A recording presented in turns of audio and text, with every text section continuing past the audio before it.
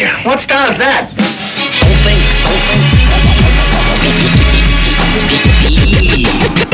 You are now listening to the Bishop Chronicles.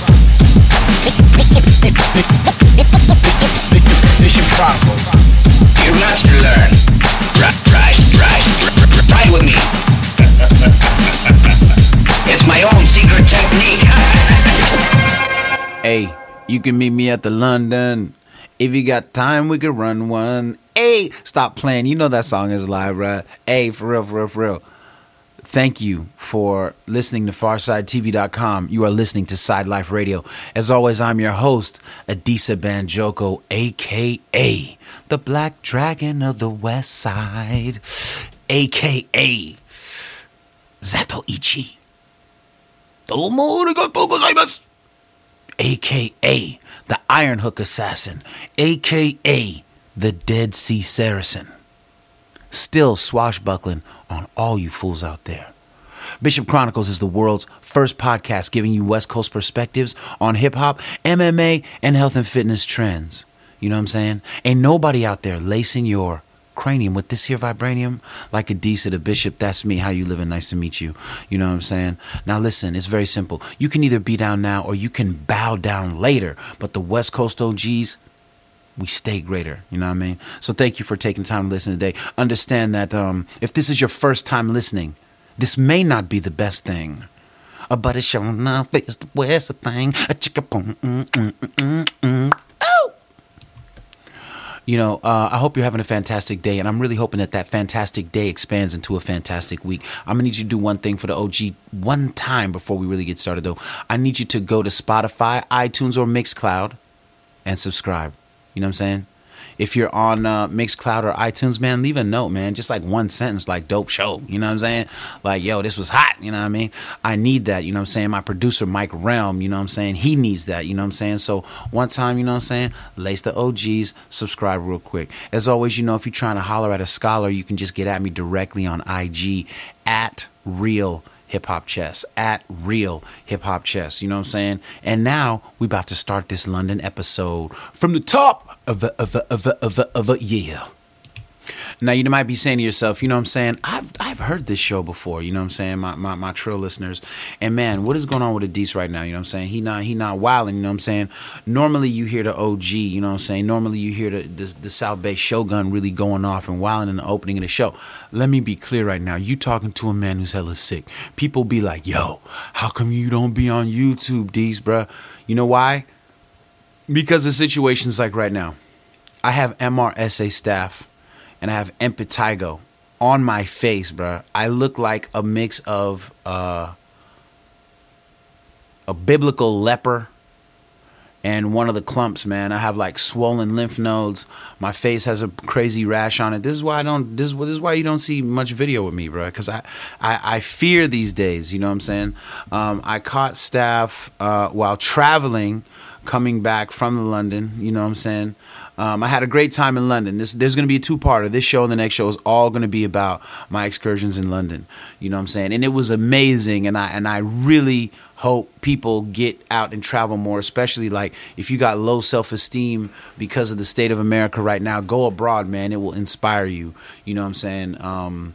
You will see beautiful things abroad and you will appreciate certain things about America at the same time. But I'm sick, man. I'm really sick. I got low energy. It is 1:07 in the morning for me right now. And like I fell asleep earlier and just passed out. I had to go to the hospital. It was a bunch of stuff. But here's the beauty. I'm past that. Meaning like I'm healing. Okay, but recovering from MRSA because it's deadly, it takes a lot out of you. Like you get tired doing nothing, and that's all I've been doing is nothing. But I wasn't gonna let this show not happen, dog. I was not gonna let this show not happen.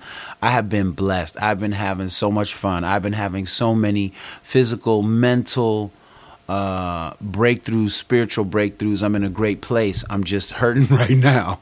So I need you to bear with me if you feel the energy is low. But here we go. So yeah, London. Let's talk about it.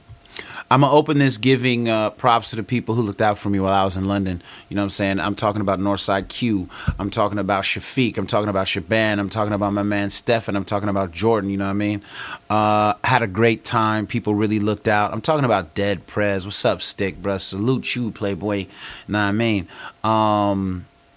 Shout out to Dead Prez for giving a dope show. Shout out to Havoc for the Mobb Deep show. We're going to talk about that in a minute, you know.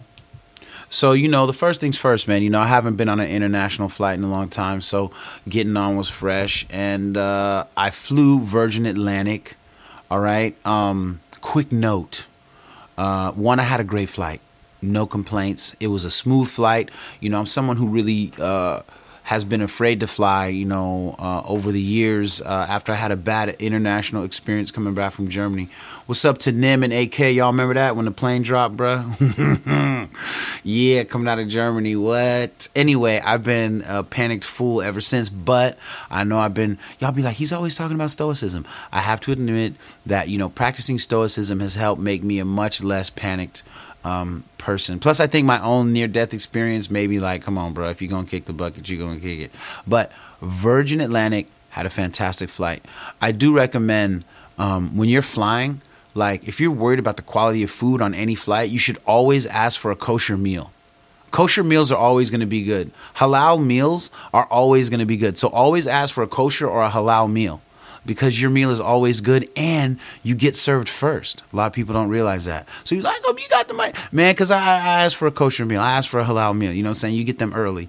I didn't sleep on the plane. A lot of y'all know I don't sleep well. It was a 9-hour flight. I meditated for 45 minutes. I might have slept for 15 minutes, but I didn't sleep. You know what I did? I got on, and on the Virgin Atlantic thing, they got hella music, and some of it's, you know, fairly new and some of it's kind of old. But I said, you know what? I'm going to listen to music that I know I wouldn't have actually sat with, you know, regardless. So I sat with a few albums. I sat with whatever that first Cardi B album was. Because I heard different songs, but I never listened to her album. I thought her album was dope, actually. My favorite song on the album, though, was the first and the last. I liked Get Up 10. Cardi B's Get Up 10 is hard, and I don't care what none of y'all say. If you really peep, that beat, the first half of it, she's kind of busting like almost a cappella spoken word. But if you listen to the second half, and forgive me for not remembering the name of the producer of that particular track, Get Up 10, is produced hella sick by somebody down in Atlanta. But if you really listen to the way the second half of that beat is produced, it's really kind of like a trapped out version of Run by Ghostface. If you really peep the production, that's what happens in that second half. And I love it, but the whole point is that Get Up 10, that's a flip of a judo maxim. You know, when you talk about martial arts and hip hop, in the song, Cardi B says, I look myself in the mirror and say, we gon' win, knock down 9 times, but I get up 10. That's a judo maxim, right? Where you get thrown over and over, but you keep getting up, man. So when people talk about martial arts and hip hop, and I'm even so late on this album that I'm even peeping that she's bringing judo lines into hip hop. You know what I'm saying? But I liked her album. I listened to Nicki Minaj's album. That came out around the same time, because I listen to the singles, man, but I'm not gonna listen to the whole albums of a lot of people, just because I'm old and whatever. You know what I'm saying? I actually liked Cardi B's album better than Nicki's. Nicki's album was dope, and I acknowledge that she writes all of her stuff. I don't know whether Cardi B does. I think she does. I'm not really sure. At this point, I don't really care. A lot of people have had ghostwriters through the history of the game, and I don't really care. And I understand, like, if it's real hip hop, this and that or whatever. But I also understand that, you know, sometimes people just like to write rhymes for other people. That's just the reality. You know what I'm saying? I also listened to A Boogie with the Hoodie. Hoodie Season. Record is dope. He's one of these younger auto-tune rappers, and I know a lot of OGs hate, but here's a question. If you're an OG and you hate on auto-tune rappers, especially if you're from the West Coast, but just period, how do you honor your love for George Clinton, and how do you honor your love for Zapp and Roger? Like, that's all auto-tune. You know what I'm saying? Like, how do we hate on that? Especially like if we came up on the Johnson Crew and Soul Sonic Force, but you hating on autotune, right? That's hella weak. Anyway, reason why I like A Boogie with the Hoodie is I like his beats and I like how he uses his auto tune. He has like a low tone that he uses and a high tone that he uses. But the difference, the thing that for me that separates A Boogie across from other dudes is, to me, he can actually rap. He can rap. That dude got bars to me. His flows are fresh to me.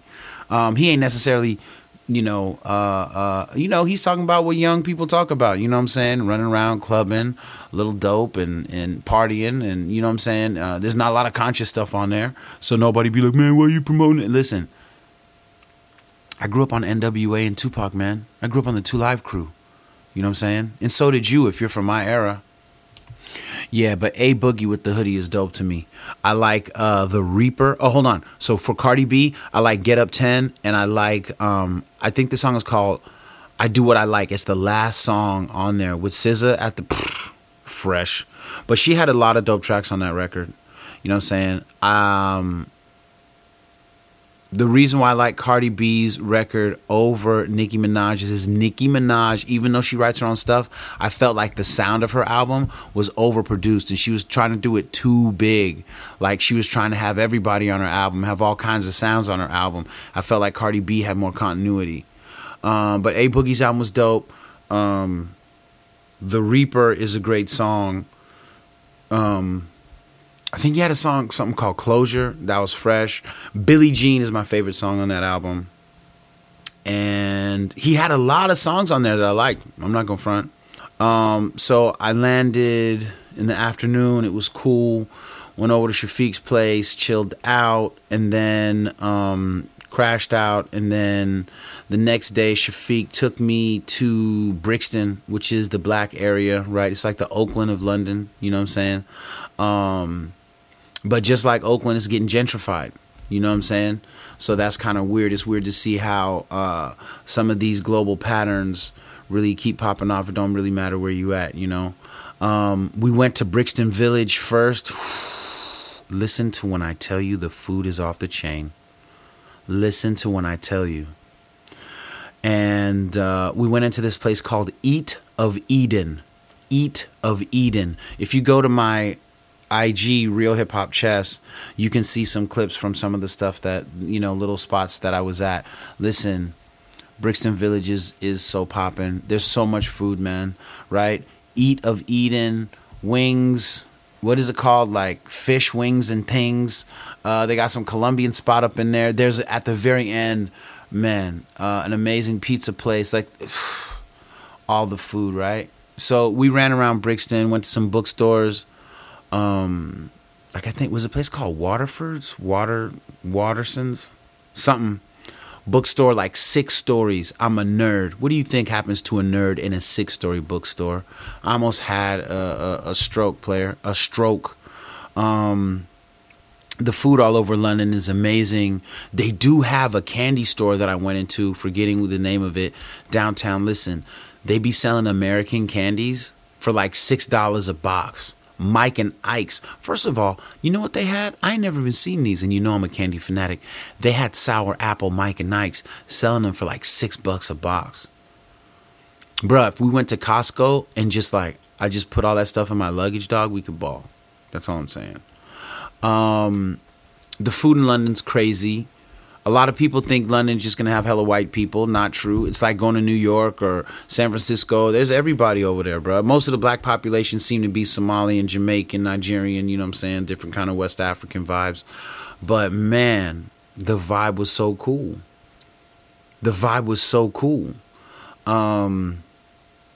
It's kind of hard to explain how not racist it is to be walking around there. Now, I'm not saying that London and the UK don't have their own brand of racism. They do. They absolutely do. But one of the things that I didn't experience once in London, and I was out there for 2 weeks, that I can experience today in the Bay, right, is I can get on this train, on the BART train, okay, or just go around in any mall, right, or whatever, be in Oakland, San Francisco, and like standing at a corner, going to the train, coming out of the train, I'll see like the average white woman or, another kind of woman, you know what I'm saying? But I'm just saying white just to make it a point because I was in London. And, you know, I'll see white women clutch their purse, be like scooting over, like when I show up, or everybody will like, there'll be an open seat next to me on the train, and no one will sit next to me because I'm the black dude. And I can be suited up because, you know, I be suited up with my bow tie, you know what I'm saying? And my vest, like, right? Still be scared. Or I can be in my UFC hoodie, right? And you know what I'm saying? And people will still be scared, right? I didn't have an incident where I was going around London and people were clutching their purse when I showed up. A lot of the white women and the white men, they were just chilling. Saw a lot of interracial couples, didn't see anybody getting sweated, and it was really interesting. It actually made me feel like America, especially, you know, when I leave America, it's like with all these mass shootings happening, and we're building a wall, and we got Mexican kids in cages, and we're breaking up families, and, you know, all this stuff, and, you know, we tweeting about senators to kick up dust, and I'm watching, you know, is the president racist, and da-da-da, and then you get to England, right? You know what I'm saying? Europe is like the home of the white man, you know what I'm saying? And like, back in Europe, you don't have the same kind of on the surface tension. There may be structural issues, right? And there's still gang issues. And, you know, I'm going to talk more about music in the next episode. But I mean, like, they have this music out there called grime, and it's really deeply tied into, grime music is tied into the gang culture out there. You know what I mean? So I know that all that stuff happened, but I never saw white women trip off my presence alone and be shook in a grocery store or whatever. And that happens all the time in America. And it really made me feel like America is not where it could or should be. You know, we be getting hyped on who we are, and, you know, there's a certain amount of beauty and grace and power and like kind of brashness that comes with being American. That's dope. But like where we're at racially, man, it's not really acceptable. It's not really acceptable. Europe shouldn't be beating us on surface experiences. You know, we should be able to acknowledge each other as human beings better, you know, because I'm watching the difference in London, man, you know. And so, you know, had a good time out there. Amazing food. Oh, man. I ate at this place called Sushi Samba on the 39th floor of a skyscraper player, overlooking the whole damn city, you heard? It was so dope. Food was out of control. What do you know about sea bass tempura? Sitting on a bed of vegetables and some kind of crazy sauce. It's like this Peruvian sushi mix, man. Beautiful. Had a great time. Also ate at a place called Cedar in Tooting, you know, Southside London. That was amazing. Lebanese place. Had some, I think it was trout. So good. With, am I saying it right? Fattoush, is that the salad? So good. You know what I'm saying? And then, you know, there was also all kinds of really just good food out there. Like, you know, it's funny. I was talking with a friend of mine, and he was like, you know, in America, because he had just went to the Netherlands. I'm talking about my man, Dr. Pete. Shout out Dr. Pete. At the SF Goldman, follow him. And so he was like, yo, it's funny how like out here people will be at like Safeway, right? Which is like whatever. He goes, in every average market in Europe is always better than every average market in America. It's so real. The food quality, the vegetable quality, you know, the cheese quality, like it's different, man. And they have a lot of these Polish markets, right? And the Polish markets have a lot of great food in them. Natural food. So, man, I was having a great time out there, man. I was having a great time in London. And, man, I saw graffiti out there, bro. We're going to talk about that more in the next episode. I encourage Americans to travel more. And I encourage Europeans to travel more. Come to America, check it out. See what's up, right? Like the internet, Instagram, Twitter, Facebook, it's bringing us all closer anyway. We might as well start hitting up each other's countries. We might as well start getting out. We might as well start meeting other people, you know, and start understanding that there's just really just one planet. Look at the Amazon's on fire, bruh. For real. Come on, man. Like, we got to do better. We watching the ice caps melt, man. We got to do better to help each other, because neglecting each other, we're neglecting ourselves. For real. There is no other. You know what I'm saying? We be playing games around race, religion, political party, as if we all don't suffer. We're all helping each other suffer, man. I'm not being no hippied out nerd. I'm telling you that when you let the Amazon burn, when you act like America's so cool, we can't learn nothing from Europe. When you act like Europe's so cool, you can't learn nothing from Africa or India or Saudi Arabia. Come on, man. We only got one planet, one people. It's one love, for real. For real. I had two really amazing hip-hop highlights while I was out there. The first was I went to see Dead Prez. Yeah, Dead Prez and Mobb Deep and some other amazing artists performed. It was really dope, you know, mixed crowd, racially, culturally, and economically, different religions, all these people under the same roof, you know, and it was fantastic. Obviously, you know, Mobb Deep is really just Havoc, and unfortunately, I'm forgetting the name of the other dude that was doing Prodigy's verse. But you know what, man, that show was sick, and the crowd knew all the lyrics. When Dead Prez came up, the crowd knew all the lyrics, and it was really powerful to see so many amazing people together, unified through hip hop. You know what I'm saying, to help young people in other parts of the world. It was moving. It was moving. The other thing that happened is I went to Somerset House, which has a very amazing exhibit on Black Britons called Get Up, Stand Up. Very dope.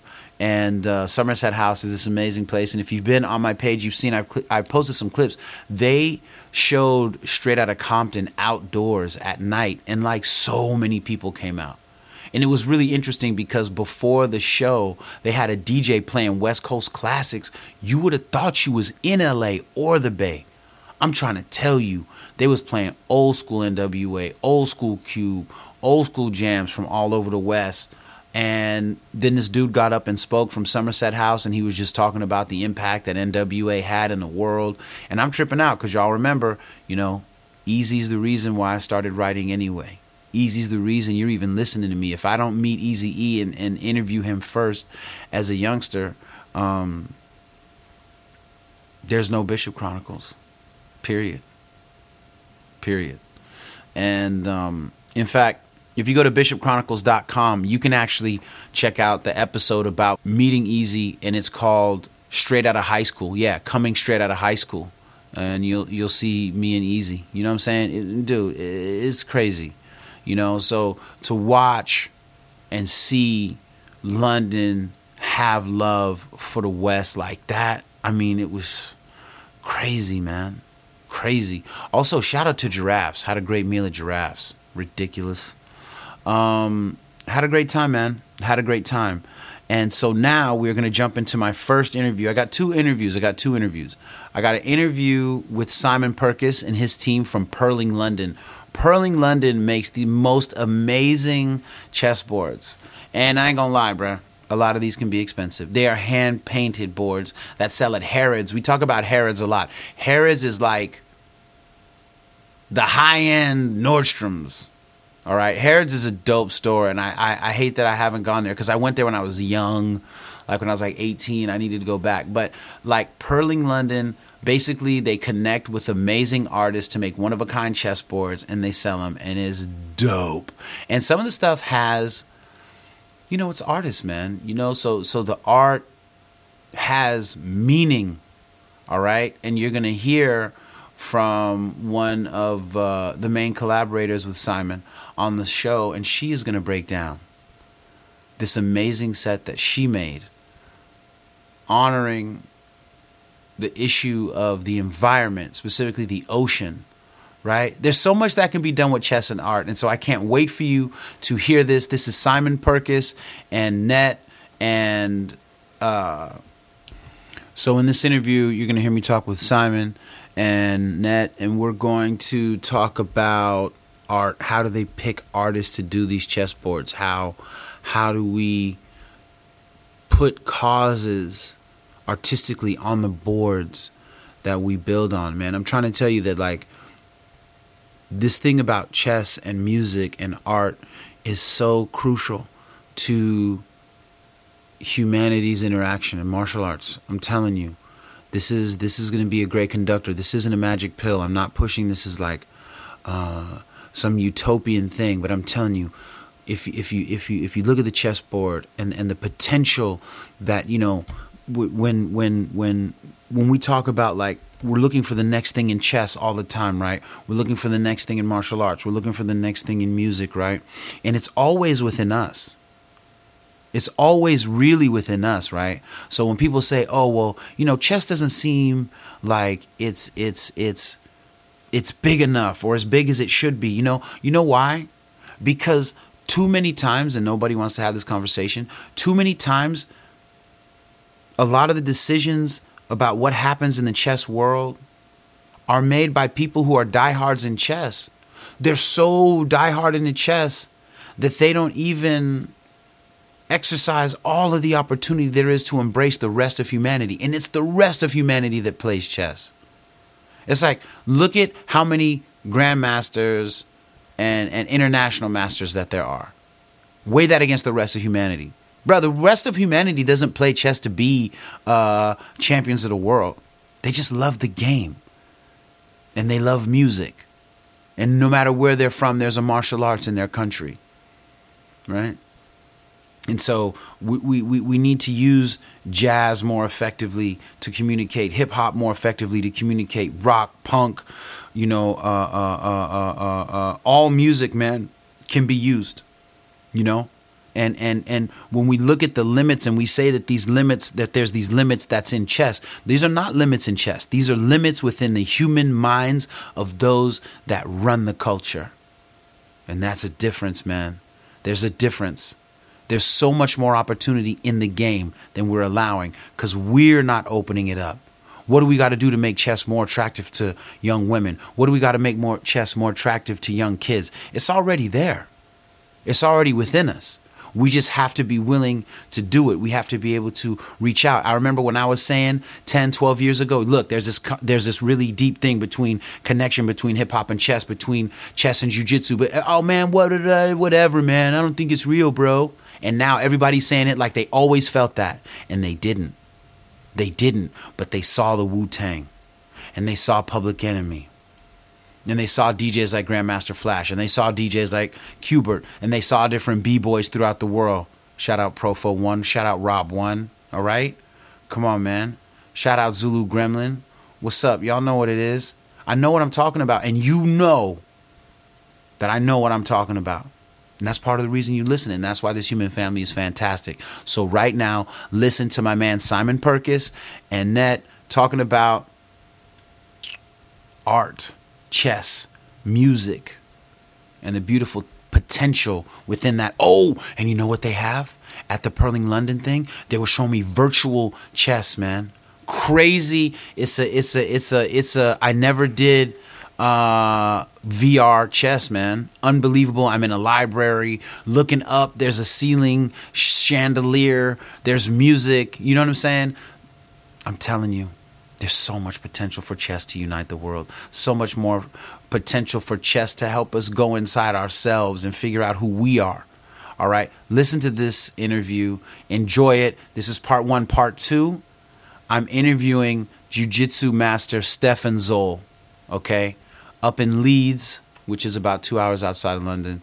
And we're talking about his crazy journey going from hardcore soccer monster to jiu-jitsu practitioner and master and running and teaching in Saudi Arabia. You know, his philosophy. He's like a warrior scholar. There's so much going on, man.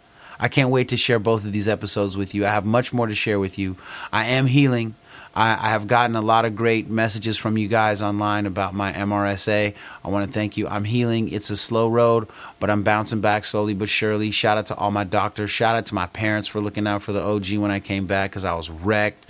You know what I'm saying? And again, thank you to everybody who helped make London possible. Super, again, thankful to Stick and M1 and everybody at Dead Prez for, you know what I'm saying, getting me and my squad in, and we had a fantastic time. Fantastic food, fantastic fun. I got more to share with y'all, all right? Enjoy this. Purling London. Follow at Purling London right now so you can see the boards, because I'm talking about high-end art and I need you to see what we're talking about. Oh, it's just an art, a chessboard with stuff on it. No. Go to purlinglondon.com. See the beauty of it. Bishop Chronicles, FarsideTV.com. You can't get this nowhere else. Embrace the game. Check it. Peace to the planet Earth. You know what it is. Adisa Banjogo, the Bishop of Hip Hop, live and direct. This is the Bishop Chronicles. Don't I tell you, you know what I'm saying? I'm a world traveler player. I told you. I gets around. You should ask Tupac about that. What I'm saying is this. I am in London, at Purling London, with Simon Perkis and Nettie Robinson. They make the sickest chessboards in the game. The sickest ones. Dope designs, original concepts, man, truly. So thank you both for being on Bishop Chronicles. Pleasure, yeah. Nice to meet you finally. Yeah, I know, right? We've been talking on the phone and texting or whatever. We've been DMing each other respectfully. That's it. Respectful DMing. It's important to note that. You know what I'm saying? Welcome to London. Thank you. So tell people what Purling London does and why. Because I love your boards. You do amazing things. But like, to someone that doesn't understand the value of what you do, this merging of art and chess, talk to me. Sure. So we collaborate with contemporary artists and street artists and famous artists to create one-off hand-painted chessboards based on the Staunton design. And we've collaborated with some really cool artists, including Sophie Matisse, the great-granddaughter of Henri Matisse, Thierry Noir, the first artist to paint the Berlin Wall, and one of the founders of European street art, Mr. Doodle, who has 2.3 million Instagram followers and is this crazy illustrator, a little bit like Keith Haring. Yeah, beautiful board. Thank you. We are stocked at Harrods. We're just about to launch a Bergdorf Goodman in New York. In some art galleries as well. And we do a lot of bespoke ones. And we also do playing cards and darts, checkers, backgammon.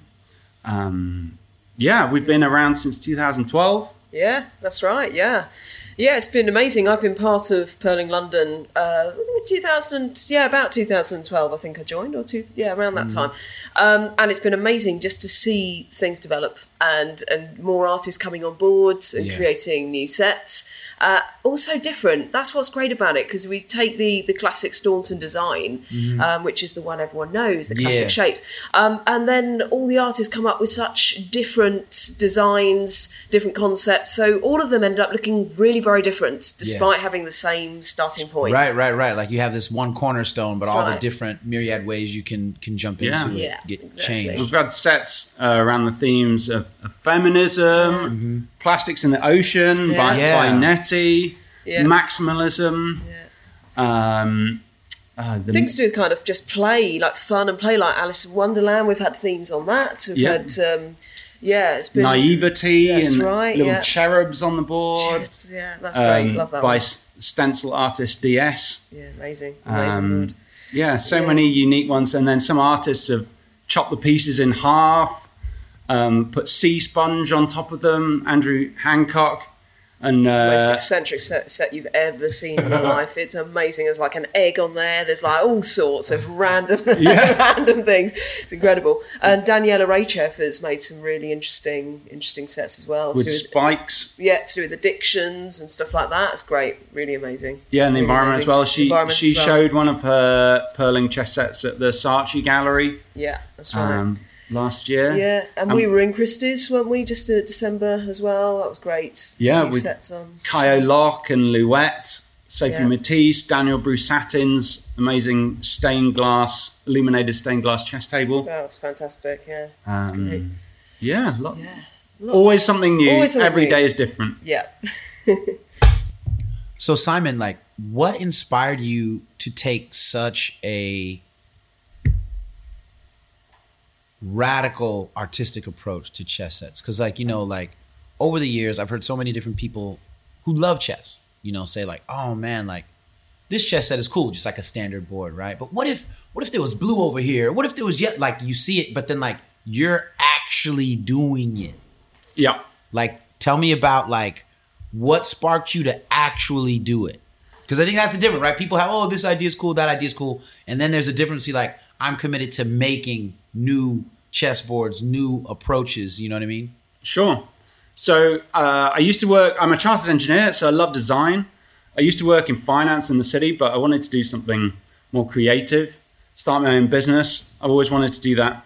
And I was playing chess on a beach in Indonesia with an old school friend of mine. And there was some Rastafarians playing Bob Marley on acoustic guitars.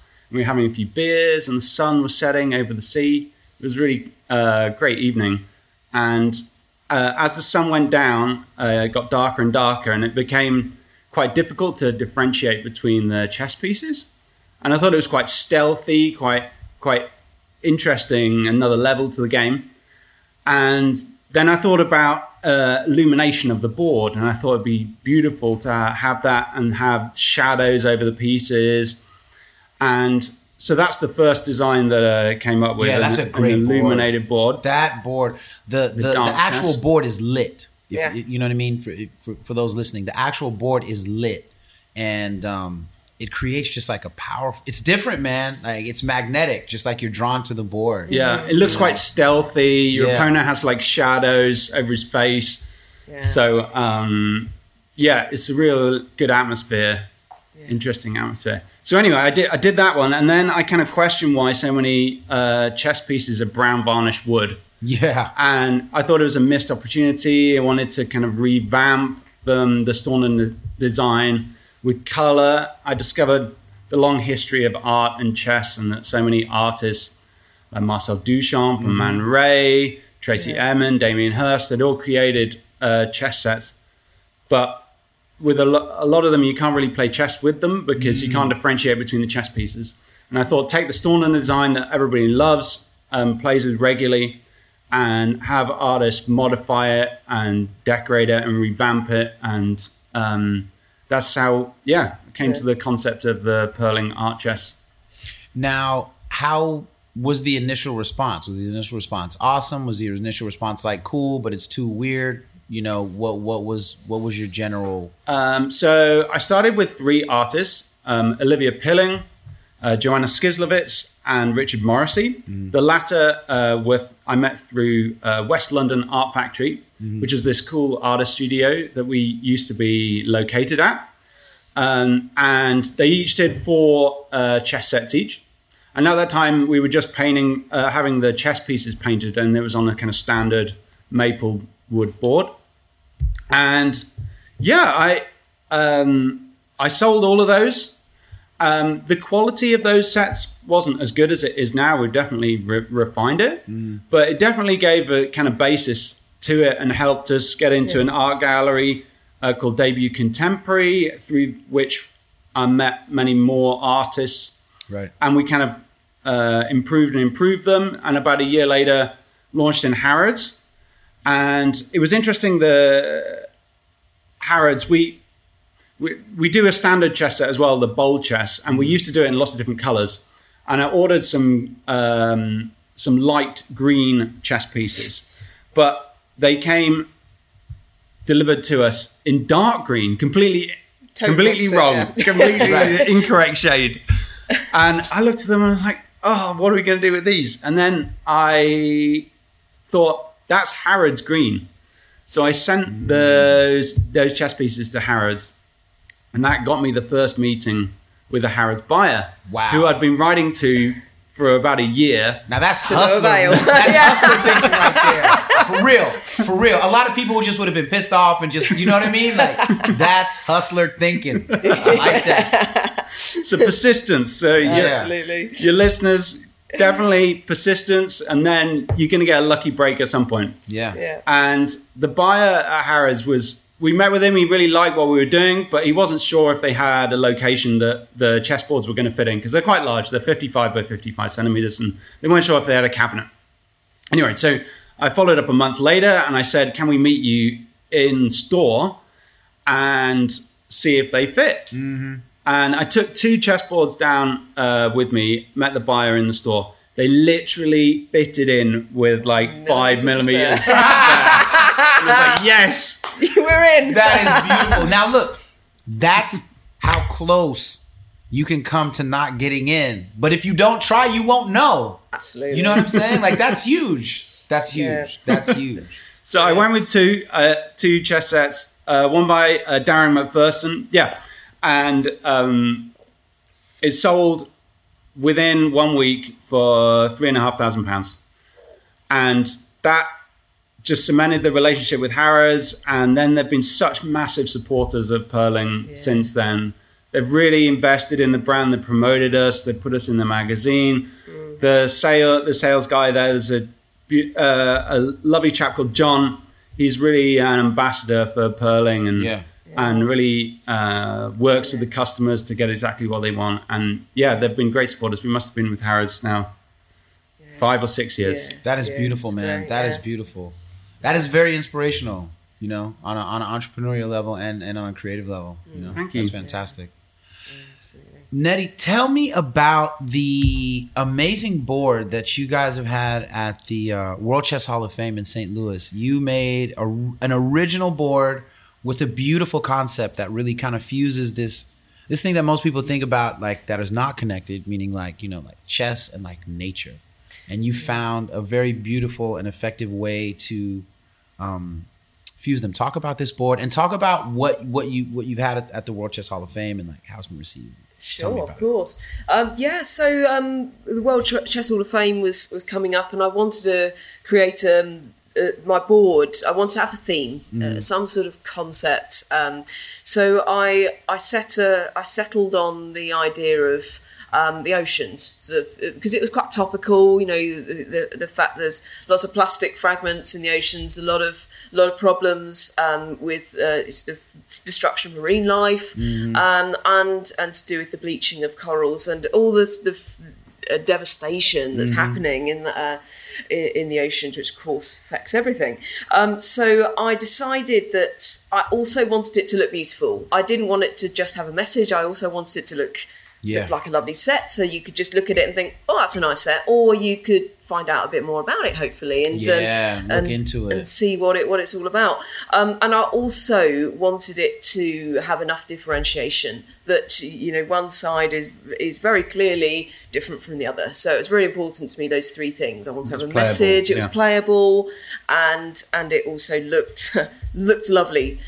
So what I did was on the white pieces, I made as the bleaching of the corals. So they're all sort of graduating from sort of darker tones up to kind of really pastel tones, the idea of the colour being sucked out. But of course, if you just look at it, it actually took forever to do, but they look lovely when you have these lovely pearlized paints. And it's a magnificent set. This is a beautiful, beautiful set. Thank you. And then the other side, so for the black pieces, I represented the plastics in the ocean. So they're sort of a lovely teal, again, some nice pearlized sort of colours, but with little specks in it, which represent the fragments of the plastic without being too sort of literal, without being too sort of ugly bits of, you know. Yeah, no, this is a fantastic set, and it's Thank you. It's so important, I think, that, you know, when you can creatively infuse the board with art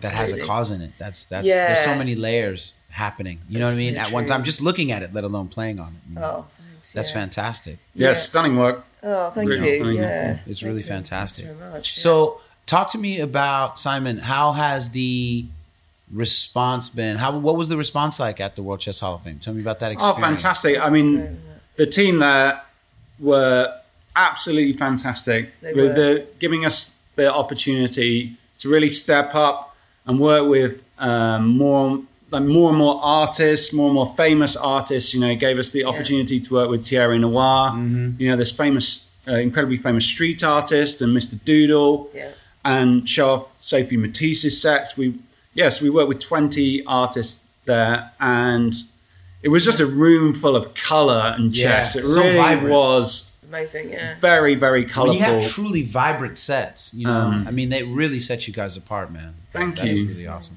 And we had the virtual reality. We've collaborated with a video game developer, Ripstone, on a game called Chess Ultra. And you can download some of the art chess sets by Mr. Jiver, by Olivia Pilling, by Nettie, in VR and play them like through Oculus and PlayStation VR, which we're going to let you have a go on later. I'm excited. I'm excited. So there's like a lot of interaction to the World Chess Hall of Fame show as well. Yeah. You know, the kids loved that. They and even did. like the older people that went there as well, they were trying out virtual reality for the first time. Yeah. It's great. And could play on some of the sets that were at the show. yeah, that was physically amazing. there. Yeah. So you'd see the Mr. Jiver neon pink paint splashed over Staunton chess pieces, and you'd see it in the case, and then you could play against the Grim Reaper in a volcano Right. All those in pieces. a video game. It's great. No, that's really cool. Now, talk to me about how long did that take to build this technological piece? Like, what was the process for that? So it was about a year in the planning and making. So we had a great intern called Michael, who was studying industrial design and was a real whiz kid on 3D modeling. And he spent probably 3 months Yeah. in intricate detail 3D modeling the Perling Staunton chess set.